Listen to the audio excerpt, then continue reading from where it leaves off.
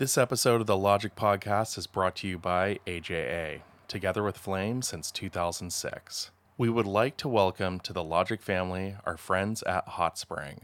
Hotspring is the future of VFX outsourcing. Hotspring connects you to great artists to get your projects done, making it easier than ever to access the best talent around the world. I highly encourage if you need any help with roto, paint, 3D match move, or cleanup, give the folks at Hotspring a shout. You will not be disappointed. www.thehotspring.com.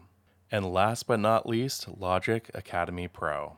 If you haven't checked it out yet, I highly recommend it. There are so many cool courses that range from CG car replacement, Nuke for flame artists, Mocha, color management, VFX supervision, and also meetups for mentoring your career. So check out logicacademypro.com. Hey, Duncan. Hey. Hey. Good. How are you doing? I'm all right, thank you. Yeah, well, thank you. Yeah, thank you so much for taking the time out of your day to come on the podcast. You're very welcome. Thanks for asking.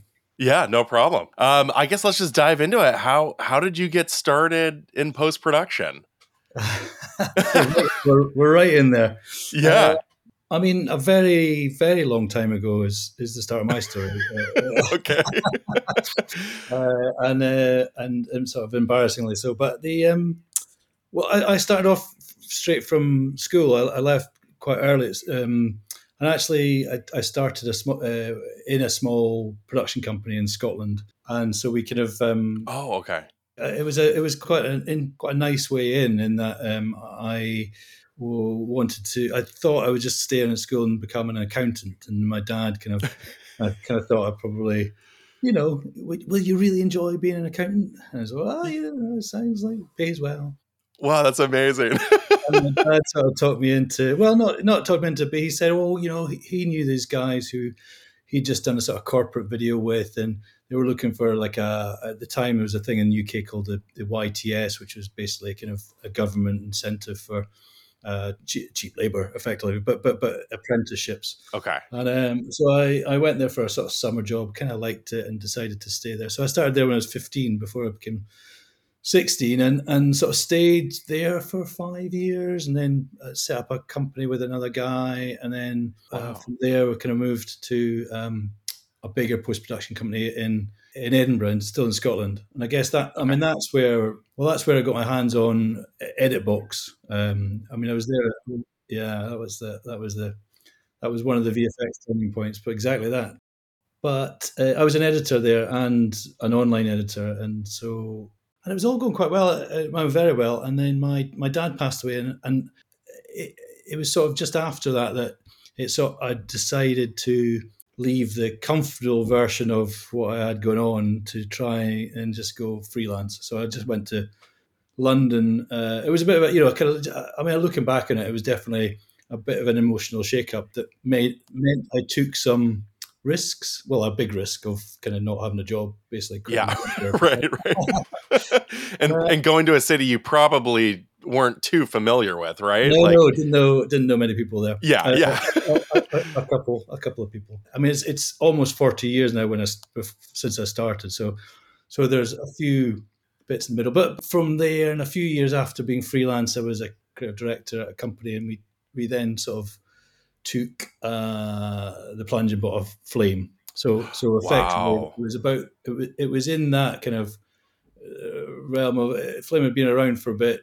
Some of the hard lifting had already been done. It was getting a bit more user friendly, and that's when I jumped into Flame. And your question about post production, it started at 15. Wow, that's amazing. And all different paths, I guess, and all different genres of work. So yeah. Well, I mean, I actually somewhat similar. I started probably around 15 too. I was a little later. Like I was already, when I started, you could actually buy software for your home computer. This wasn't, SGI days or anything. Yeah. And so yeah, I started editing in high school, and then I was like, oh, this is pretty fun, and continued down that path. But that's awesome. So what was it like up in Scotland working in post-production? Like, were you mostly doing films, or was it commercials, or everything?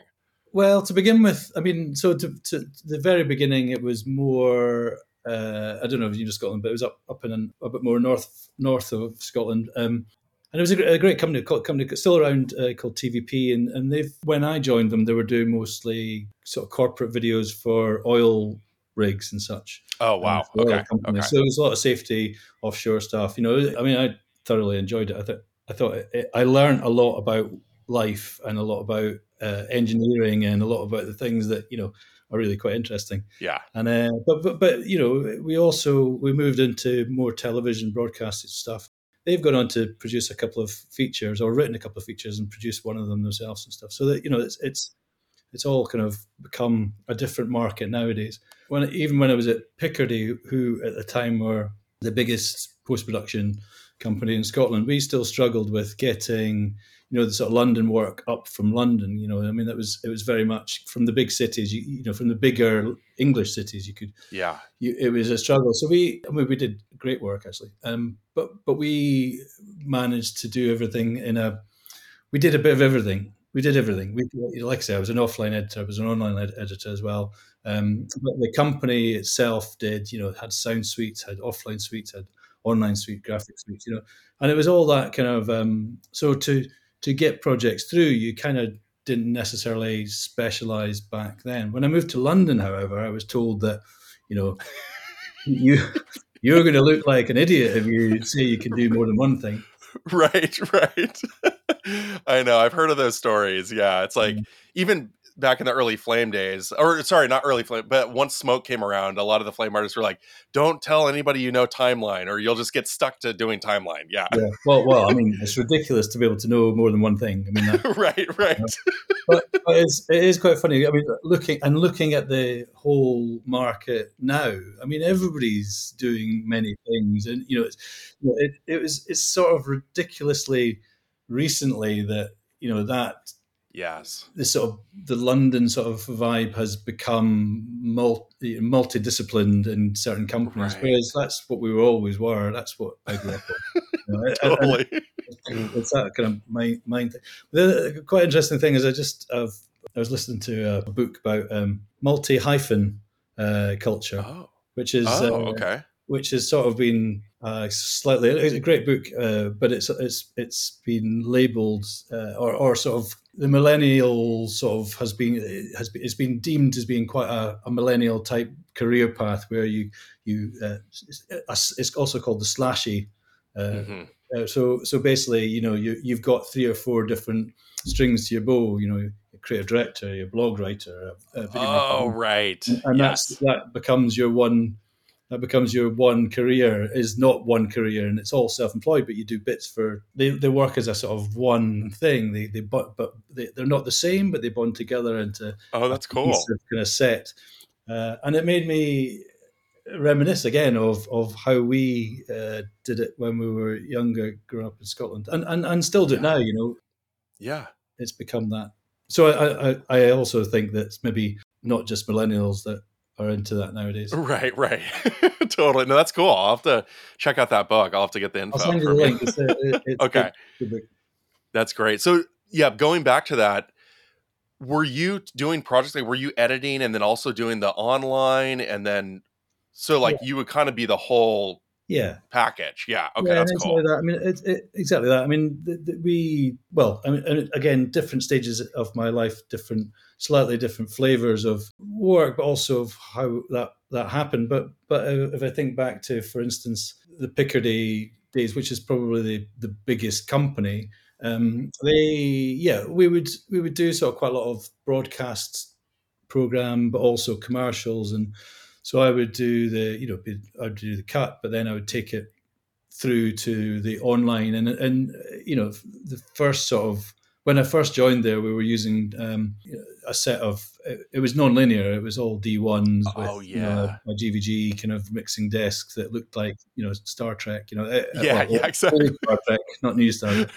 And Right. then, and it was but it was and that was I mean that was a real feat to get your head around a mad technicality of how the machines work. You know, it really was like Yeah. physically things had to get going and before it Yeah. worked. The mixing desk would actually kick into gear and paddles would move. You know, Move. and I know that sounds. I mean, to No, it's so true. I've been to a couple of mixing sessions, and even though it's all digital now, when you see the panels moving, it is kind of cool. You're yeah, just yeah, like, yeah. I mean, yeah, it was cool then. It's still cool now. I mean, yeah, I think almost like, now that we're all into the virtual box and it's full of all the tools. I mean, it almost is. We almost need to break some of that out and have some sliders moving on our desk just to. exactly, for sure. Oh my gosh, that's amazing. So it seems like we kind of have a similar past. We came more from editorial or online. How was your transition into Flame, like compositing? What was that like? Oh, I mean, for me, it wasn't too bad because I mean, again, for me, it was more of a path of available technology. You know, I mean, Okay. right at the beginning at the TVP days, we would edit and compile and make the films all ourselves. And you know there would be a struggle, sometimes a struggle, certainly an early days struggle to get some kit. And we would be eyes wide open with the 4A desk that kind of did a star wipe. You know, and I mean no. But you would always be trying to get something on screen that was more than the technology you had available could do. So the transition for me into Picardy, for instance, was that they had gazillion new bits of kit that had never worked before. So getting into that, especially, I mean, not necessarily the flame side of things, but getting into that was great because I got into trying to get more on screen that I wanted to get on screen and I could because the technology was there. But even early days of that, I remember we had you might not remember these desks, but there was the Abacus. Oh, I don't know. Might get the numbers wrong, but it was an A53 and an A57. And these were the two sort of DVE, they were sort of DVE mixing desks. And the one that we had in the main suite in Picardy didn't have the ability to defocus anything. So, we couldn't, like nowadays, blur is, yeah, of course, blur. Yeah, yeah. We could, we couldn't defocus anything.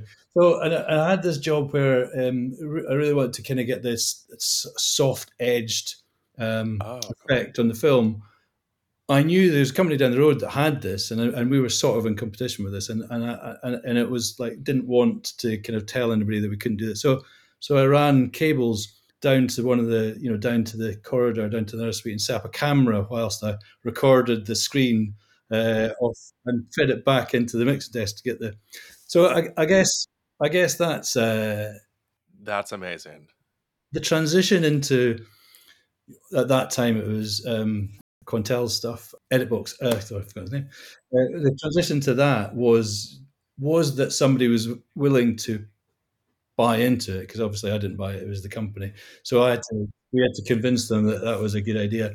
But it really was like, whoa, great! What does this do? What can I do with this? And so you transition into it was like, well, there's all the tools, new tools. Let's try stuff, and then you play with it and find your way. And I mean, I think I probably suffered from not having too many teachers at that level, because I kind of had to Okay. sort of lock myself in. Yeah, you had to like figure it out because you were already at that level. Yeah, you were kind of leading the charge, the pack at that Well, company. I think also the company had spent all the money on the kit, so they weren't spending in Right? the Yeah. I'm not. I've heard of Edit Box, right? You said Edit Box. Yeah. edit box. Yeah. So that was more online, but it seems like it had some Oh yeah, compositing no, or it was a effects you could compositor. Yeah, do. no, I mean it was layers. It was the first time you could not. It was a non-linear compositor that was it was doing a good job fighting against the flake. You were either it was Harry's and Henry's and Editbox was the sort of smaller brother, if you like. It had less layers and such. But I had a fair fight with entry level Flame sort of stuff when Flame was first pushing forward, for sure. I mean, Okay. the thing with Editbox, which is kind of hilarious when I think back, it didn't have any undos. Oh I man. mean, Okay. not a one. It was So you just had to start over if something got screwed up. yeah, yeah, yeah, Oh yeah. It was man. completely Okay. yeah. Curious, how many times did that happen where you're like, Oh, now I got to go back. I don't remember it happening that often, but I do, and as is often the case, I remember very much one time when I was meant to be leave. It's Friday, obviously. It's always a Friday. Of I was course. meant to be leaving to go up north to see my dad to a fishing trip, and we were doing this job, and it was all really good fun. It was hard but good creative kind of development, and it was we pushed through. And I can't remember what time, but it was early hours. It was certainly early hours when it was like, do you know what? That's great. We're done. Fantastic. And the guy left. Okay. And I don't quite know what happened, but when I went back to the machine, it wasn't there. Oh no. All the work was not, because it was all held in a clip effectively, and that clip just wasn't there. Oh. So I then had to, so I then had to spend the rest of the time rebuilding what I knew we'd done. But luckily, I mean, once you've done it once, it's not quite as, slow. Yeah. It's quicker. It's quicker that way. No, right. It is true. Yeah, yeah. And you might actually approach it and you're like, oh, wait, this might be a better way to do Yeah, it. yeah, Anyways. Yeah, yeah. yeah. Yeah, I've heard some stories. I don't know if it was Harry or Henry, but yeah, if you didn't archive out or save the night, and then the night shift comes in, you're screwed. All Yeah, your work is gone yeah. because it only had a certain amount of frames. Yeah. Oh, yeah, that's true. Yeah, that's true. Yeah, Yeah. yeah, yeah. Well, that was back. That was just when Editbox. It was Paintbox had.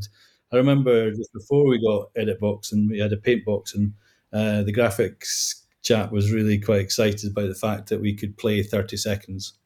Oh, right. Wow. Right. I mean, it's mind blowing, right? That's all you had. Yeah. Yeah. So I guess There was, the yeah. transition into it was very much like, it was like a waterfall of like new tech. Great, I'll use that new tech. There wasn't sort of a. I don't know how the transition was. We were all hungry for it, and if you fed us with new tech, we would eat it up. Yeah, eat it up, yeah, and just keep improving. So when you first jumped onto a flame, were there certain things where you're like, "Oh, I could now do this"? Because it was still layer based, right? Like there was action, but there wasn't batch, That's right? right. No batch and no timeline. Yeah. And no timeline. Yes, exactly. I so when so because it was after I left there, I'd spent a few years in different places and freelancing, and then I ended up in a part of Saatchi's and it was there that we convinced the people that you know what, let's buy a flame, and but again I was senior in the company such that I didn't have somebody to tell me what to do. Yeah, So yeah. it was like, oh Oh my god. gosh, that's hard. So it was kind of like, well, I know what I want to do. So where's all that stuff? How do I get Yeah, to that? what buttons do I click to accomplish this? Yeah, so I'm sure you were reading that thick Yeah, manual, just yeah, like, yeah, exactly that. Yeah, yeah. But I mean, the best learning curve for me on that was we picked up a couple of projects that were quite intimidating at the time, and we had sort of a flame up roto artist that it came in and helped, and it was her that sort of made sense of some of it by kind of doing stuff in the way that she had been trained how to do it. And I was like, because I never even thought about doing that way. And it was like, oh, right, yeah, okay, if that's how that makes sense, and then you sort of reverse engineer how it's all meant to kind of go together. oh, that's so cool. But we did some. I mean, the guys at Autodesk. Well, it was discreet back then, but we did a couple of taster courses and such like, with them, and they were good. I mean, yeah. So it wasn't completely rudderless.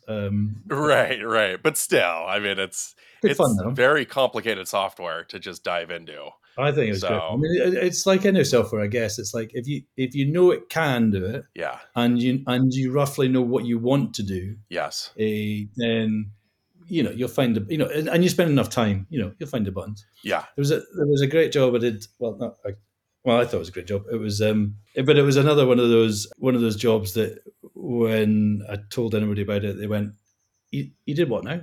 What did you do?" Really? Okay. Well, What but was not, it? not because it was like on any creative like genius level, but it was a project that was all shot on Super 8, and Oh, that sounds awesome already. well, That's it was yeah. awesome, but then the director's like, right, it came in as a sort of straight kind of like conform and looked good anyway. And then we were kind of playing around with stuff, and it was like, oh, wouldn't it be good if? And so we sort of came up with this plan that we would sort of mask out. Well, I don't know. I mean, most of their plan, but I mean, Yeah. I was part of the yes guy. To mask out all of the band members, so that they were sort of blacked out kind of figures. Oh, yeah, yeah. I mean, it's not nothing very tricky about it, apart from the fact that it's Super 8, it's so Oh, long, the gosh. camera's all I moving. know. So it was a hard slog, and it made me. Do you know what it did? It definitely made me learn quite quickly some of the tricks to rotoscoping. Oh, okay. Okay.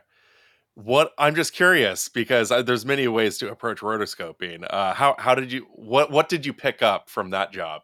I'm curious.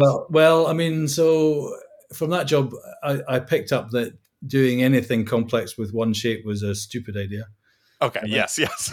For sure. you know, even though I was on my career ladder by that point, I still wasn't so sophisticated with the ins and outs of a flame. So the things I learned probably aren't gonna blow your mind. You know, they were, let's say, things like, you know, if you want to rotoscope somebody, then start with the moving parts, and then, you know, and axis them from where the joins are in the body. You know, Yes. You it's see, sort of, that's the trick right there. It's the joints. Yep. Yep.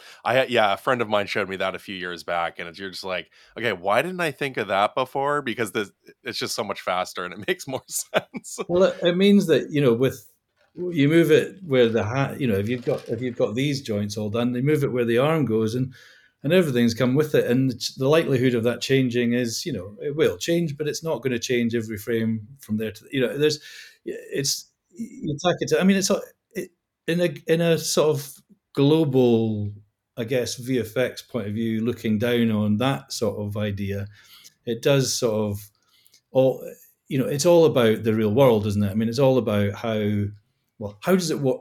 How is that working in the real world? Is it, you know, it's the guy moving, or the girl, the body moving, the shoulder which moves the arm. So then if you pin it all there, then that you're getting towards what you need to do, you know. And I think that's sort of kind of the real world mantra that I keep sort of talking about when I'm talking about VFX is like, you know, you watch how does it work in the real world, try and emulate as much as possible, or at least break down what's important about that, and use it. That That's great. Yeah, the Mark LaRue, he's been on the podcast and he had a Logic Live recently, and he was the one who showed me that. And he comes from more of a 3D background, so for him it was like rigging. You know, it was like rigging a character, and I'm like, wow, yeah, I never thought about that until he showed me. So But I mean, that's it. But interestingly, you know, I'm not very good about it. I sometimes regret not getting deeper into 3D when you know, when you look at it like, oh, it's just reinvent it from scratch. Look at that. yeah, Um, yeah, but interestingly, you know, I'm all right at rigging because of that. yeah, for sure. Were there any other milestones during your or you know your flame career that you hit that kind of propelled you to be a better artist? Like, do you remember anything of like, I don't know, like getting more into 3D tracking or just stuff like that? Yeah, I mean, I've been a little lazy in 3D tracking. I do that, but actually, we've I've always sort of been with around people that are better at it Yeah. than Like I. you'll get tracks and then you can just implement it. Yeah, for sure. Not recently, but I do love getting into a good 3D scene in the flames. So much such that it just, you know, the flames sort of fall over, or have fallen over quite often because of the memory kind of collapses because I we've know. got too many geos hanging around there. But so Yes. I love about that. I mean, is it been a changing moment? Let me think. There's I mean, the change. What has been interesting in my, I guess my flame, specifically flame career, has been the changing of of companies, or of groups of people I'm working with, you know, and because everybody, I suppose when I first got involved with a flame, it was like I say, there wasn't many other people in the company that knew, so I was sort of self surfing a little bit, and then when I moved from there, I moved to Russia's. everybody was more experienced on the flames than I was, and so so it was quite a relief to to be able to ask somebody or to open a script and kind of go, oh right, you've done it that way, and then not necessarily do it that way, but at least understand. Oh, okay, well I'll do it this way, but that's You understand could some steal of the. things. Yeah, Yeah. yeah. You kind of open your eyes to what other people are doing, and the same when I moved from Rushes to Glassworks, where I am now. I mean, there was so many people there that had come from different companies that all had slightly different, ways about them.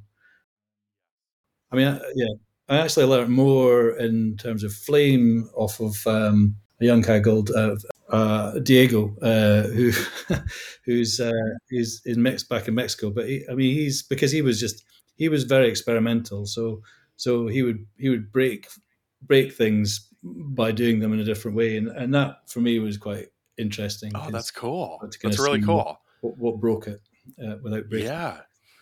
So Very nice. that's Very. pretty cool. So I guess that I mean those were the changes, and I think getting just more senior and getting into having more of a say about how things were shot and being on set and stuff. That all sort of helps because you start kind of playing the two together much more. Yeah, I know. Yeah, I'd love to talk about that. Was there a specific project that you became more of a VFX supervisor, or like, yeah, how did that transition go? And then what was your experience like? Because I've been on set a few times. It can be a little crazy. I mean, it's a funny one, isn't it? Because we're all well, of the I think seasoned flame ops certainly all seem to have a certain way about them, and it's a lot of outside outer confidence. A belief in what they're saying is probably true, Right, right. but the more I know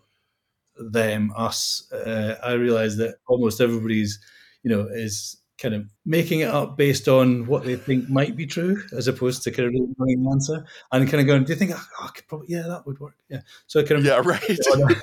But Totally. but the more you do, then the more confident you are that that is the right answer, and then or there's a different way of doing it that we could try, but this is the way that I would do it. So I suppose how did I get into VFX supervising? No, there wasn't one project. There was, I guess, I again it's that sort of thing. I when I was at Russia's more so, I did quite a lot of really quite deep dive music videos. So there was no money, there was no time, and Oh, and actually at Russia's because there was quite a lot of senior, like more experienced, slightly older flame ops who didn't really want to do the music videos, and I wasn't young, but I was keen, and so I would be doing these things, and it meant you worked all night doing it, but also it meant you got in the shoots and you had much more because at that time, especially, you got much more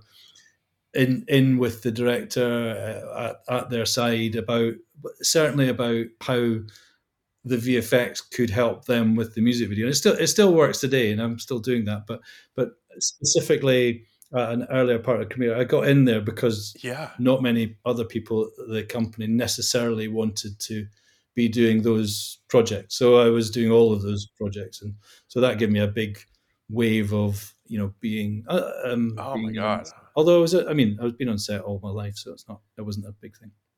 Okay, gotcha. Yeah, I mean that's pretty crazy. I mean, and that was the probably the height of the music video era too. It You was quite. know? I mean, it was quite. Yeah, it was quite. Yeah, it was. I mean, there was. We were.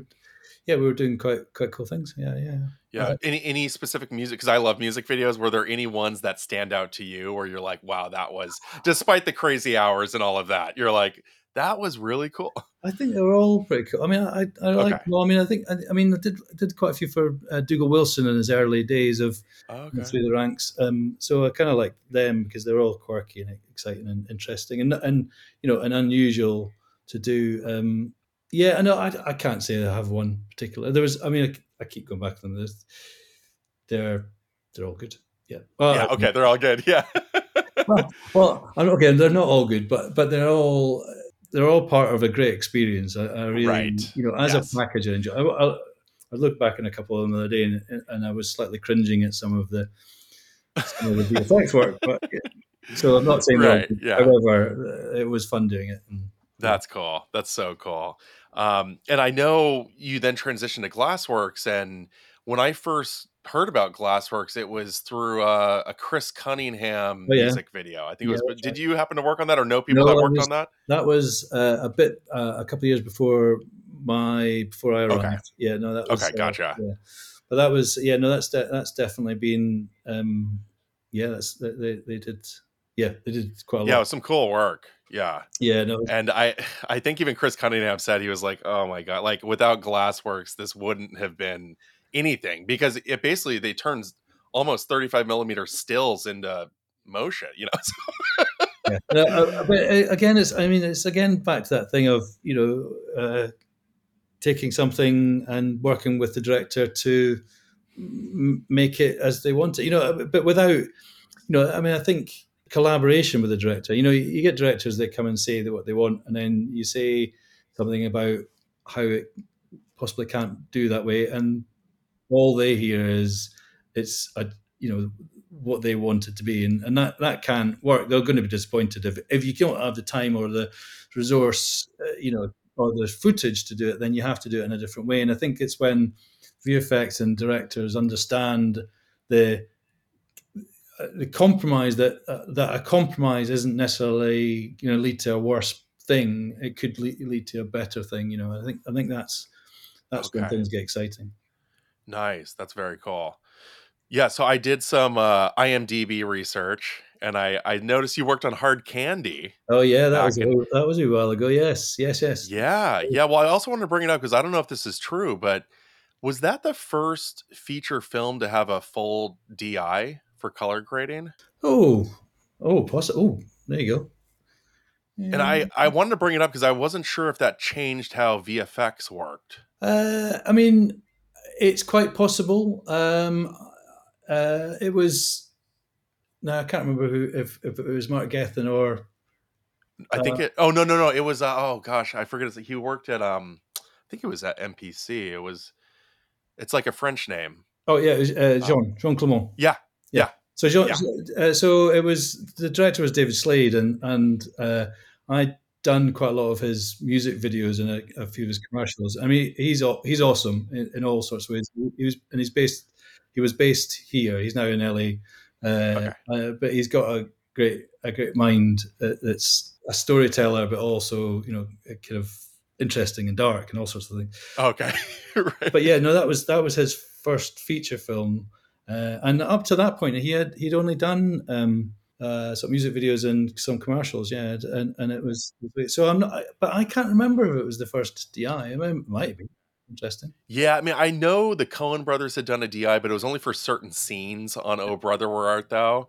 And I swore I had read. I'll have to do some more research to see, but I just wasn't sure if that was the case. If deliverables were different for you on that film, because back then it was like, oh, you had to go out to 30, print out to 35, No, and I remember working on it, and it was in rushes when we worked on that, and it was all done on the Inferno, and oh yeah, I I can't remember how it was then delivered. To be honest, yeah. okay, yeah. I was just curious if it was like maybe a shift where you're like, oh wow, this is where the industry is headed, or It didn't. I mean, it didn't change the way I worked, yeah, okay, but also I've got to say, in terms of the overall show, there wasn't so much VFX in that one. I mean, there was a bit of we recreated some screens and such like. okay, I'll look into it though. I mean, I can't. Yeah, no, it didn't. It wasn't a big. It wasn't a big. Wow, this is all different. But to be fair, it was. I think apart from some titles on what had I done before then? I did some titles on King Arthur. King Arthur. Yeah, that's it. And that might be a little bit after. But apart from that, I didn't really have that much experience in the sort of film deliverable side of things. So, Ah, but yeah, but also I don't think Hard Candy went to cinema. really? Okay. I mean, when I saw it, yeah, it was just at my house, so it was probably like DVD or something. But It might okay. have done. I mean, I think I'm going to look it up now. That's interesting. Yeah, Yeah, okay. yeah. Cool. Well, I also noticed you worked on one of my favorite shows, Black Mirror. Can you I would love to hear any stories or just maybe some of the episodes you worked on because I think I've seen every single one except I haven't seen. Is it Bandersnatch? I still haven't seen Bandersnatch. that one. Okay, well, I mean, interesting. Yeah. My I guess one of my favorite ones was Bandersnatch because Oh, okay. So I got to watch it. yeah, yeah, oh yeah. But the cool thing about Bandersnatch also is it's an interactive one. So That's right. it was sort of Netflix wasn't first because they'd done some interactive before, but it was the most. Yeah, I mean, it was a most relevant for their viewers in terms of an interactive Yeah. show. And what's quite cool about it is it's also it's a film version, so it's longer than the other. Oh, okay. So it's like an hour and a half or something like Yeah, that. Yeah. but it's also, Okay. as you put, I mean, it's also David Slade directing that one as well, which is kind of quite a nice link. Oh, okay. Now I definitely have to watch it. Yeah, I don't know how I missed that one. so that was really cool. I really enjoyed that one, and a lot to do with the fact that I mean, there's a lot to do with this because it was old friends back together, and Russell McLean, who produced it, was a very old friend of mine who came down to London and Oh, Scotland about the same time. So cool. partly, and John Clement graded it, and there's so the whole team back together Yeah. from different. Very nice. So I really enjoyed it from that point of view. But also, I mean, it was a big project. But I mean, we were sole VFX on it, so I was VFX soup on the whole thing, which and some of it was very challenging, but it wasn't like a unwieldy amount. So you could focus your time.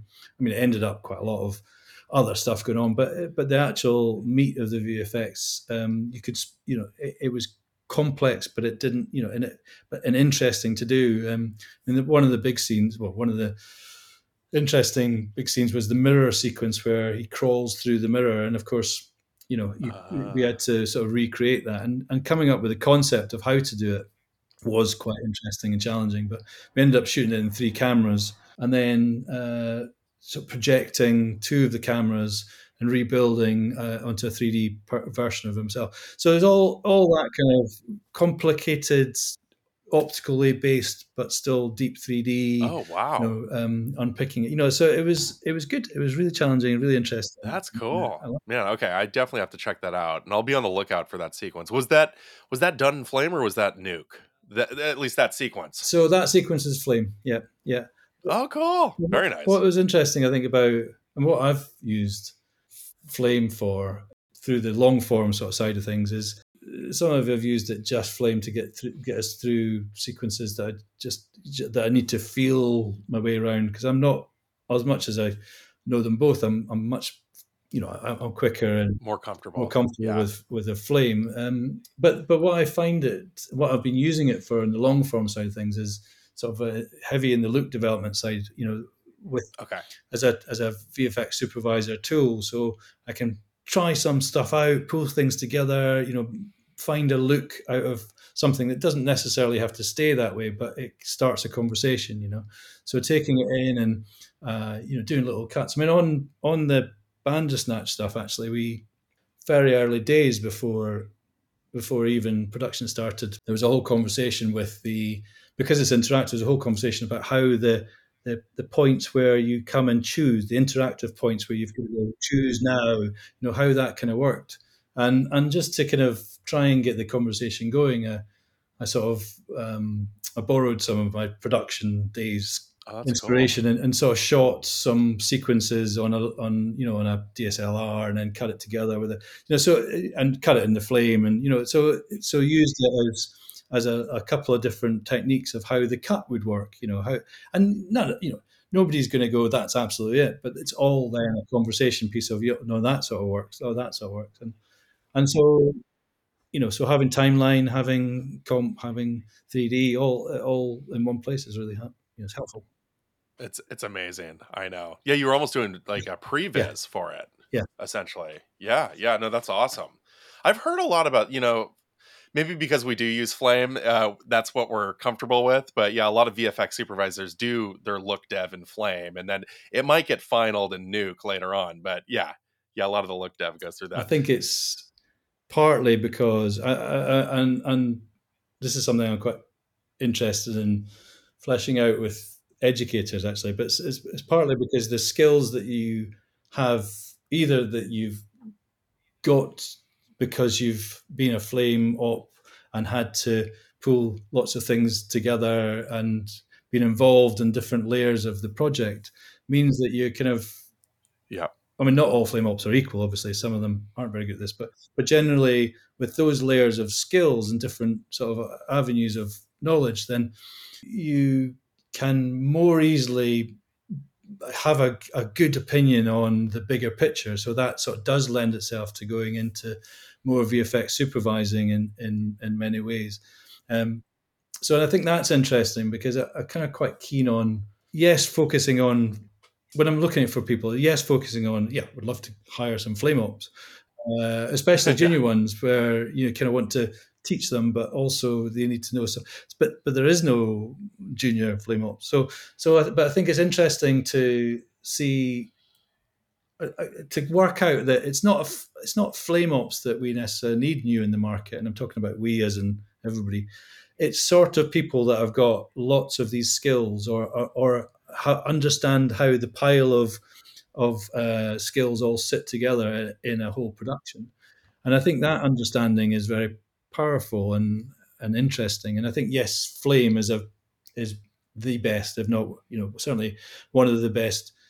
Well, it's not. It's the best place to have all of these in Yeah. one place. But but, Yes. but Oh, for it's sure. the skills that we're hiring for, not the machine.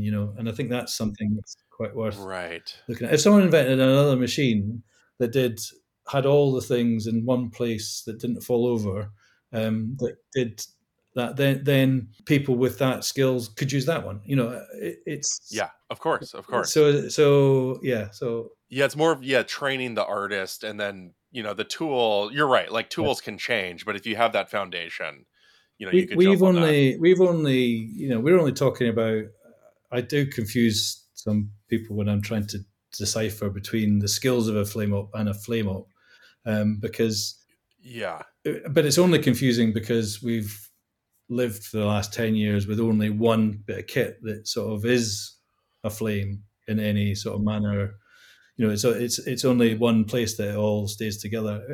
If we lived in a place in a time when there was two of these, we wouldn't call them I'm looking for a flame up. We would call them I'm looking for a or Whatever. yeah. Yeah. Yeah. So Yeah. I think it's Gotcha. and Yeah. when I'm trying to talk to more people in education about training for those people. I just it's just I'm kind of Yeah. quite keen to talk about what the skill bases are as opposed to flame ops, because I would like them to kind of understand that it's a group of skills as opposed to a single piece of software. True, true. Yeah, I see what you mean. Well, speaking of that, I'm sure you've trained a lot of up and coming flame artists who are probably now senior now and all that.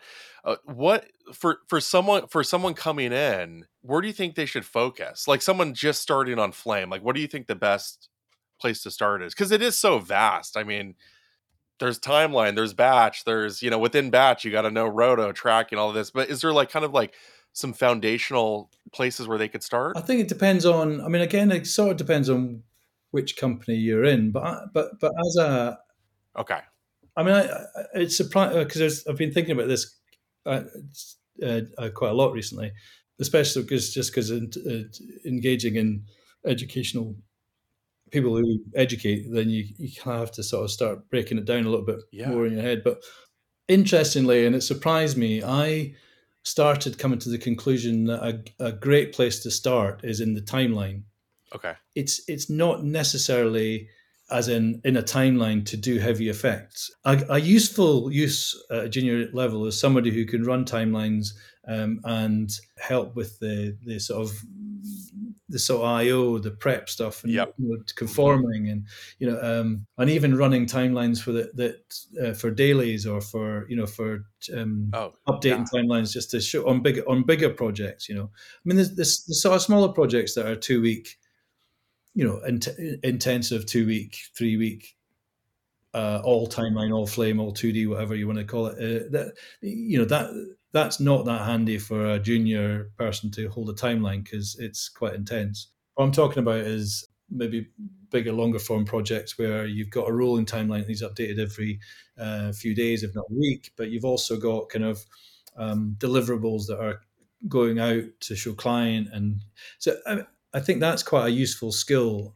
I would hire somebody junior who could do timeline if I could see them Agreed. with potential to use that time wisely, understand the kit slowly, so they're not intensely having to find all the nodes in the right place, Oh yeah. but also start and use it to kind of dip into more and more Yeah, like compositing.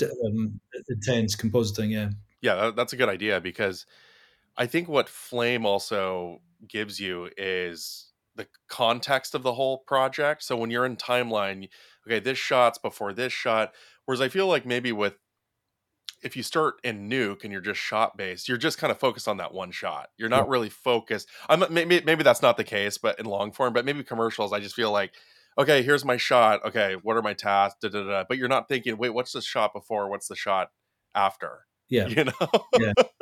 It is tricky, isn't it? Because I mean, I think that's yeah, no, completely that. I mean, but equally, and it's also why it surprised me that I came to this conclusion. Maybe it's because it's I'm doing much more sort of supervision, although I'm still in the box. But the teams are a little bit bigger and such like. So because I always used to kind of,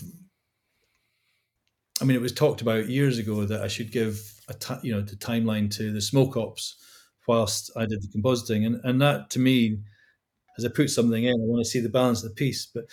Yeah, I sort of my opinion slightly changed there. I mean, yeah, I think you're right about getting too intense in one single shot. I think that's true too, and I think that's the joy. That's why I think people who are more have done more flame projects are more likely to kind of move into sort of supervision because of the slightly more top line kind of view.